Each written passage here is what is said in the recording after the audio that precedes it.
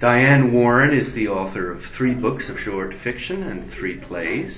Her most recent collection, A Reckless Moon, was a Globe and Mail Best Book of the Year, and her play Serpent in the Night Sky was shortlisted for a Governor General's Award for Drama in 1992. In 2004, she won the Marion Engel Award for a woman writer in mid-career. Warren lives in Regina, Saskatchewan. Welcome to the Bibliophile. Thanks. Congratulations. Yeah, thank you. For Cool Water. Yeah, it's been fun. What, the writing of it? Ottawa. All this hoopla in Ottawa. What about the writing of it? Oh, the writing, yeah. Yeah, it was fun. It's both fun and hard work, and it depends what point you're at in the book. When I was imagining things, it's just a pleasure, to be able to do that. And then you still have to impose the rigor and the structure and all the rest of it, which is hard work. But the imaginative part of writing it was definitely fun. Creating these interesting characters. Yeah, playing with them, Yeah. What if? Playing God. I guess you could describe it as that. I think I had a student ask me once what it's like, and I said it like I remember as a kid, I loved playing, building roads and building farms and creating an environment, like all those little farm toys. In a way it is like that in your adult mind. Perhaps you could give us just a quick idea of what we're getting into here. In the book, I know it's hard to do because there's so many characters. The novel is set in the small town of Juliet, Saskatchewan, which is very arid, southwestern part of the province. It's a fictional town. It's dry, and the farmland has been described as questionable, going back to Palliser and the Triangle. And I really wanted to write a contemporary novel about the West, so that was kind of foremost in my mind, I guess. It's not nostalgic or romantic. I grew up with a lot of romantic ideas about the West, so it was to avoid that while still keeping in mind that those kind of myths and romantic ideas are a part of what we think. Well, it starts off in a very romantic way, yes, doesn't it? Exactly. The book starts off 100 years ago with a kind of a legendary horse race, but it's a brief part of the book. So my intention in doing that was exactly that, to say this is kind of an idea about the romantic past of the West, and then it jumps forward 100 years to where we are. There's a young character named Lee in the book that traces the path of that 100-mile horse race today and in his contemporary reality. Yeah, he serves as a way of pulling it all together, the past and the present and the future, too. Yeah, and he's a reflective kind of character. He's alone for most of the book, whereas the other characters are always like running into each other and all kinds of stuff is happening in their lives. Lee is kind of taking this guilty pleasure of a horseback ride, 100 miles. You use the word loping a lot. Mm-hmm. Loping. Loping. And a horse lopes. Yeah. Yes. What exactly do you mean by that word? Oh, what you mean, like in technical terms? Yeah. When a horse lopes, it's like a slow gallop. Okay. So it's a comfortable gait for a horse. It's not a hard gallop. I might use that word to describe the novel itself. That's interesting. Yeah, I would say that's true. As opposed to galloping or being anything sort of dramatic. Yeah. It has to do with pacing. You talk about Lee. It always happens. Yeah. It always happens wherever I go. Yeah. Magnet for noise. But anyway, you talk about Lee being alone, and yet so much of the interest in the book has to do with how various couples interact.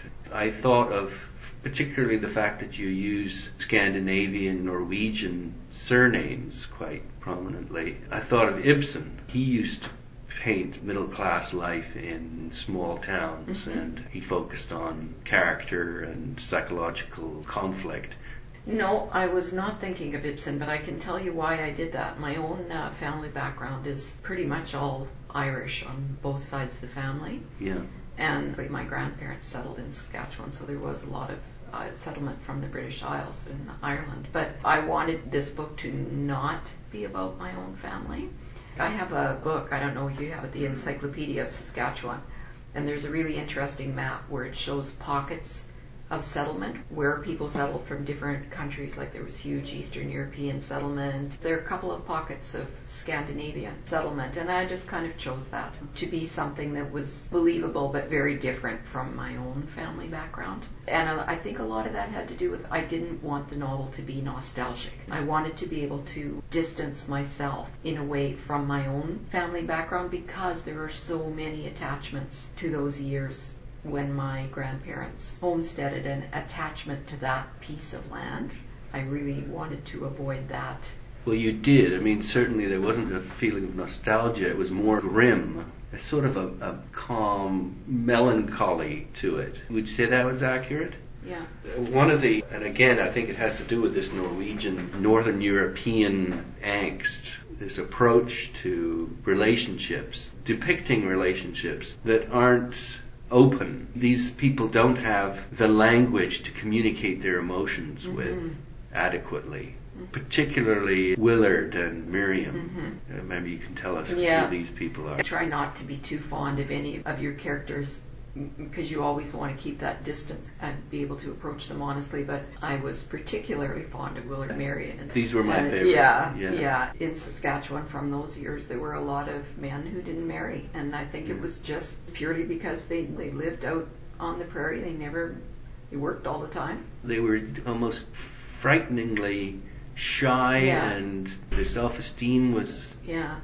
I mean, this is Willard. He's the brother of Ed, who had married Miriam, and they all lived together, and then Ed died. Yeah, and Willard's desperately in love with Marion, but doesn't know how to it. say it, and also can't believe that she might, be in love with him as well. She is. And she goes in the middle of the night and comes up to his door, and he knows she's standing there, and he's thinking she's going to come in and say, "I'm leaving." Yeah. When really, probably thinking she wants to go in there and say that how much she loves him. Yeah. And I think the reader knows that right from the beginning, that that's what's going on. So you're sort of cheering for Willard, I think, Well, it's a very good tension. They're getting closer and they're starting to talk a little bit, and then he figures there's no way that she cares for me. I'm going off and I'm going to have lunch at the diner. Yeah. What you did as a writer there was tension, anticipation. It's like a lot of dramas where you keep wanting something to happen and it doesn't happen. That kind of keeps you going. Yeah. Maybe, but I also think that's really Saskatchewan. Maybe it's small town everywhere. I mean, I only know small towns in Saskatchewan. People say what they mean in a really roundabout way. The conversations don't directly get to the point. Like, I love you. Yeah. And everybody jokes about how people talk about the weather in Saskatchewan. Part of it's because the weather's pretty dramatic there and there's lots to talk about. But I think the other part of it is it's part of the conversation and the way in to what you really have to talk about. You don't go there directly. Right. It takes a while to build up to that. But in this case, it never happened. Speaking of which, there was a good review in the Saskatoon Star-Phoenix that referred to Robert Graves' poem, The Cool Web. And I do not know that poem. I looked the poem up. One of the lines in it is, "A cool web of language winds us in, a retreat from too much joy or too much fear, a tangle into which adults wind themselves, insulating themselves from a way to tell honestly about sensual experience." So, wow, that works with you? Yeah, absolutely. Yeah. The other connection I made reading the book was with the Coen brothers. I don't know if you've ever seen any of their movies. Yeah, fan of their Fargo. Yeah, for sure. Yeah. And there's typically, some pretty quirky dudes in those films. Yeah. And they do tend to be rural or small town. Yeah. I think the Coen brothers go, particularly in some of their films, with way over the top with those kinds of characters, almost into the area of farce, like if you think of Fargo. And there's no murders in your... No, but if you think about some of those scenes in Fargo, like the scene where he buries the money in the snow and sticks the ice scraper, sticks it in the snow as the marker for where he's going to find this money again, and then the camera pulls back and you just see miles of snow in the ditch and fence posts, and he's never going to find that money. Right. Could have been Saskatchewan in the winter. Well, yeah, it was pretty close. It was North Dakota. Good, yeah. The reason that I go there is because of Willard again and this crazy camel that he gets as a tourist attraction. Antoinette. Yeah. Did you go with Marie Antoinette? No, the name just kind of popped into my head. Okay. Juliet, Antoinette. Sure. There's a connection there. But where that came from was my thinking about landscapes as exotic. I've always thought that deserts were like exotic landscapes. So then I was thinking about, is it exotic if it's in your own backyard? The books that are referred to that Lee has that he likes when he's a kid, that are the kind of really old-fashioned, not very politically correct geographical books.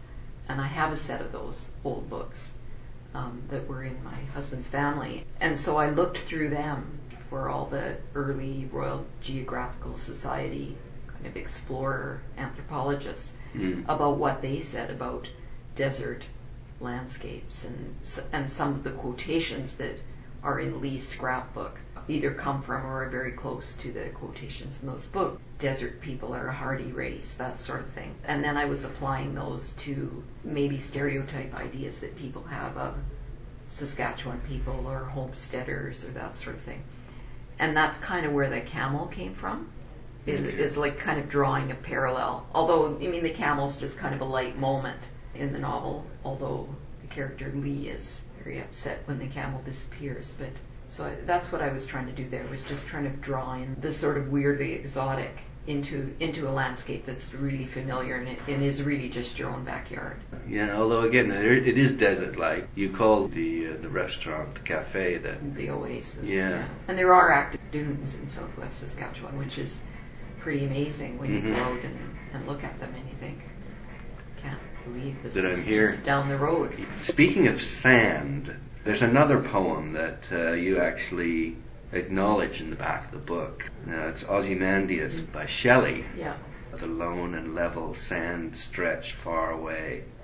Perhaps you can connect the dots for us. What I was thinking, again, it goes back to the 100 years later kind of idea of the early years of the settlement, what we call settlement in Saskatchewan. Obviously there were people there before us. By us I mean the descendants of the homesteaders, people like me. But there was the dream of the Dominion Lands Act for people like my grandfather that were able to move to Saskatchewan and homestead, and my mom's told me stories about how hard he worked to get that land plowed under and not build an empire.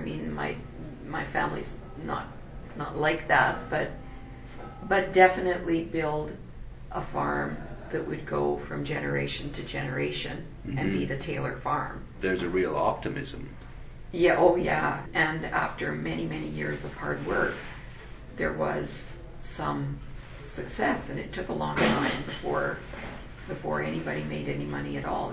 For all the years that my mom was growing up there, they lived in a little 2-room, basically a shack. What I was thinking with the Ozymandias was somebody else coming upon that, like when you come upon the deserted, because there are a lot of them now, there are deserted homesteads. So either people that didn't make it a long time ago, like maybe even during the 30s, and went back to Ontario or wherever they came from, or maybe family farms that have gone out of the family or have been taken over by a larger corporate farm or whatever. And so then you look at those structures. That's kind of where the Ozymandias connection came from. The poem refers to the statue of the emperor who was full of hubris. Yeah. And look what time and now it's sand buried has in done. sand, exactly. Well, I guess the point that I wanted to make was really nothing's permanent. There was a certain vision that went along with the Dominion Lands Act of farming settlement of southern Saskatchewan. Well, 100 years later. Well, sorry, what was that? Did they that gave you a certain amount of land? Yeah, yes, they did. It was I believe it was a quarter section of land, and what you had to do was move there, and they called it prove it up. I can't remember how much time it was, but I think it might have been within the year. You had to plow under a certain number of acres, and then at the end of another period of time, you had to have a structure on it, and then once you had done those things, the land Was became yours. There was another amendment to it that allowed a farmer to get another quarter section for the oldest son. And my grandfather did that, so through his homestead, he had 2 quarter sections. But now it's 100 years later, and the province is a very different place, and nothing stays the same. Yeah, how is it different? I mean, I'm not an agronomist, so I'm no expert on that. What I see that I can sort of relate to in my own family is that it was my grandfather's dream of this family farm. And it's not necessarily the dream of the descendants 2 or 3 generations later, not the same dream. There are other dreams, but at the same time, we've grown up with this story of how hard these ancestors worked to get there. So you almost feel, guilty at abandoning that dream? Well, for the very first time, I believe it was 2 years ago, one of my uncles sold 2 quarter sections that would have been in my grandfather's original land, not the homestead quarters, but other quarters that he had acquired over the years. And it was really traumatic in our family for that land to be sold. We always called it the King Place, which was because I believe it had been in the original homestead of somebody named King. And that's the other thing that happened, is that when the people gave up, for whatever reason, their homesteads, then that would be acquired by another homesteader. Not by big agribusiness. No, and so this would go way back to maybe the 20s. And then it would always, at least in our family, it always carried the name of the person that homesteaded. So that was the King Place. There were a lot of us in the family that hated to see that go. And it's for reasons of nostalgia, I think, which is kind of what I was trying to avoid in the novel. And that draw is there. Yeah. It's something that you're grappling with. Yeah, a desire, I guess, to honor your ancestors. But nothing stays the same. And then the sand, if we come back to the sand, that's a very fragile landscape. And it's really the roots of the grasses that are holding that sand in place. And if it gets overgrazed by cattle, or there's lots of gas and oil in southern Saskatchewan now, those gas and oil trucks go through there and tear up the roots, and the sand spreads. So the grasslands, the sand encroaches on the grasslands. So that's again another connection to the Ozymandias poem, where the statue gets basically buried. Well, yeah, shattered, I think the word used. Yeah. And it talks about the ancients. And I really like that word too. The ancestors, I guess, or the people that came before. I'm speaking with Dianne Warren, the author of Pool Water, that has just won the Governor General's Literary Award for English fiction. Now, there's the connection with the song Pool Water, which my dad had on a vinyl 45. What was the hook there for you? It was the song is about somebody, well, it's a little hard to tell exactly what the song is about, but I imagine it being about somebody that's lost. So when Lee is out in the sandhills, following the path of this 100-mile horse race, and it's a really hot day, and he didn't actually set out to ride the whole 100 miles, so he's got no water with him. And he finds spots along the way where he can get a drink. There's an old well in a schoolyard, and he comes across an old couple, and he stops and has lunch with them. And then I think there's a little campground. There's a pump, so he finds places for water along the way. And so to me, that was symbolic, I guess, of a kind of survival. Southwestern Saskatchewan is a pretty hostile landscape. In the summer it's hot and dry and not very good for farming. And in the winter it's 30 below, and the farms in that particular part of the country, farms and ranches, are far apart. And it's hostile.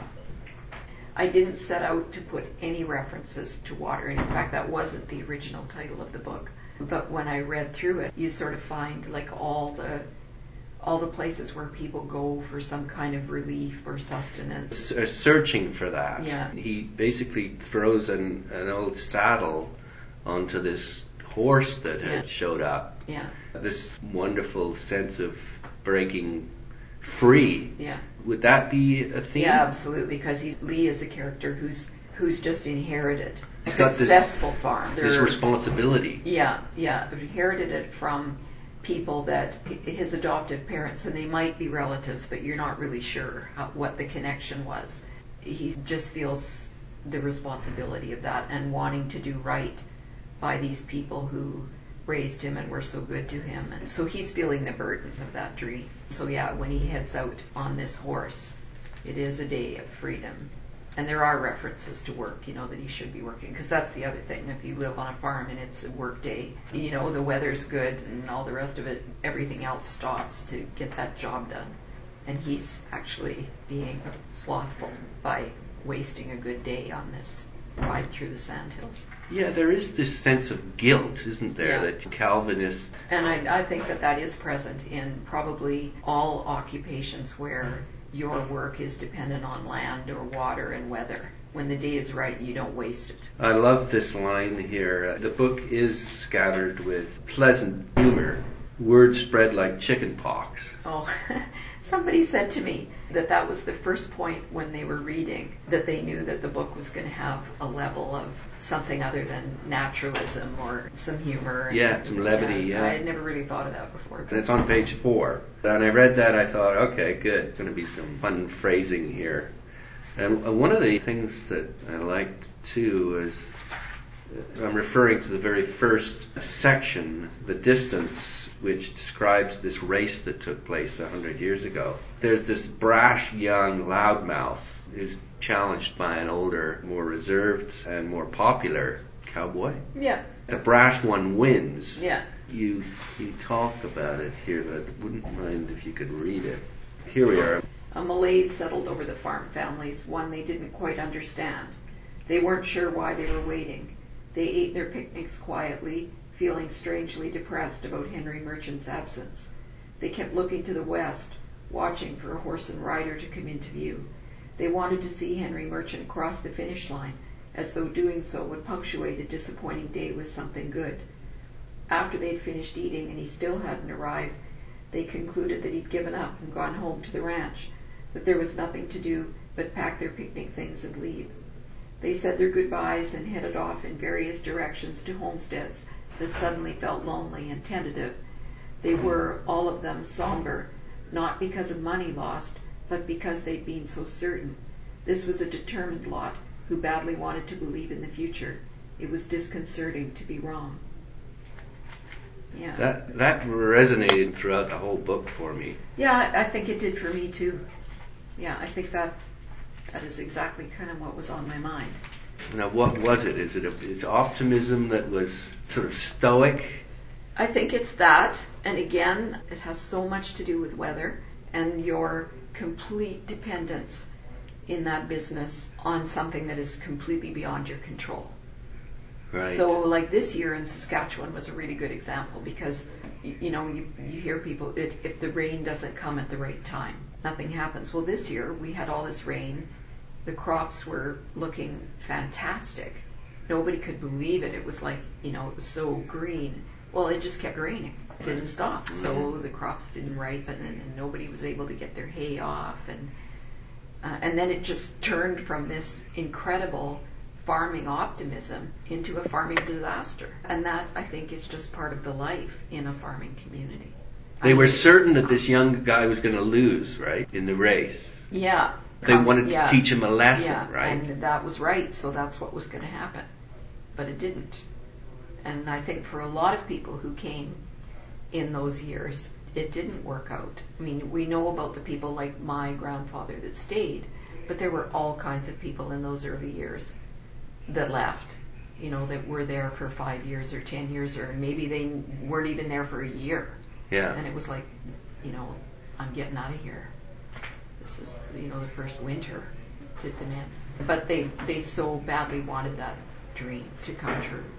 And yet, I guess as you say, one of the toughest things is that there's so much that's beyond their control. Yeah. So they're fighting it out. They embody resilience, determination, frugality, and happiness against all the odds.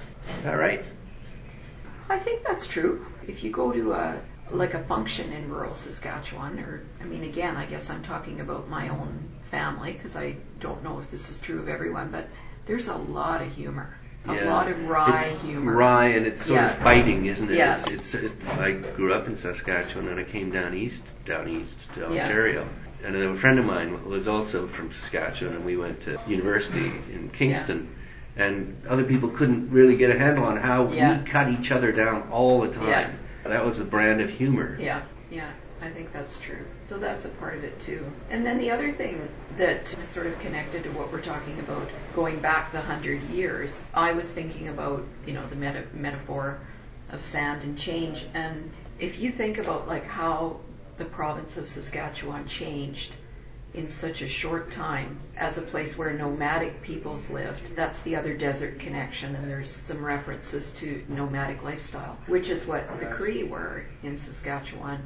In the scope of things, it was almost overnight that ended.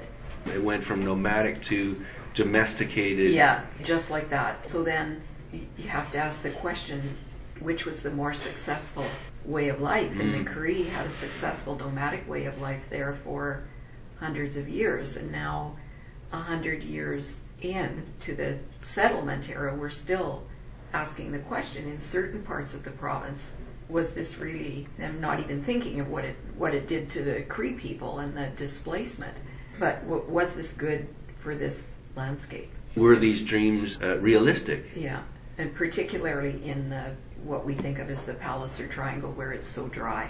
And again, I'm not an agronomist, but I think that these are questions that you should ask when you live there.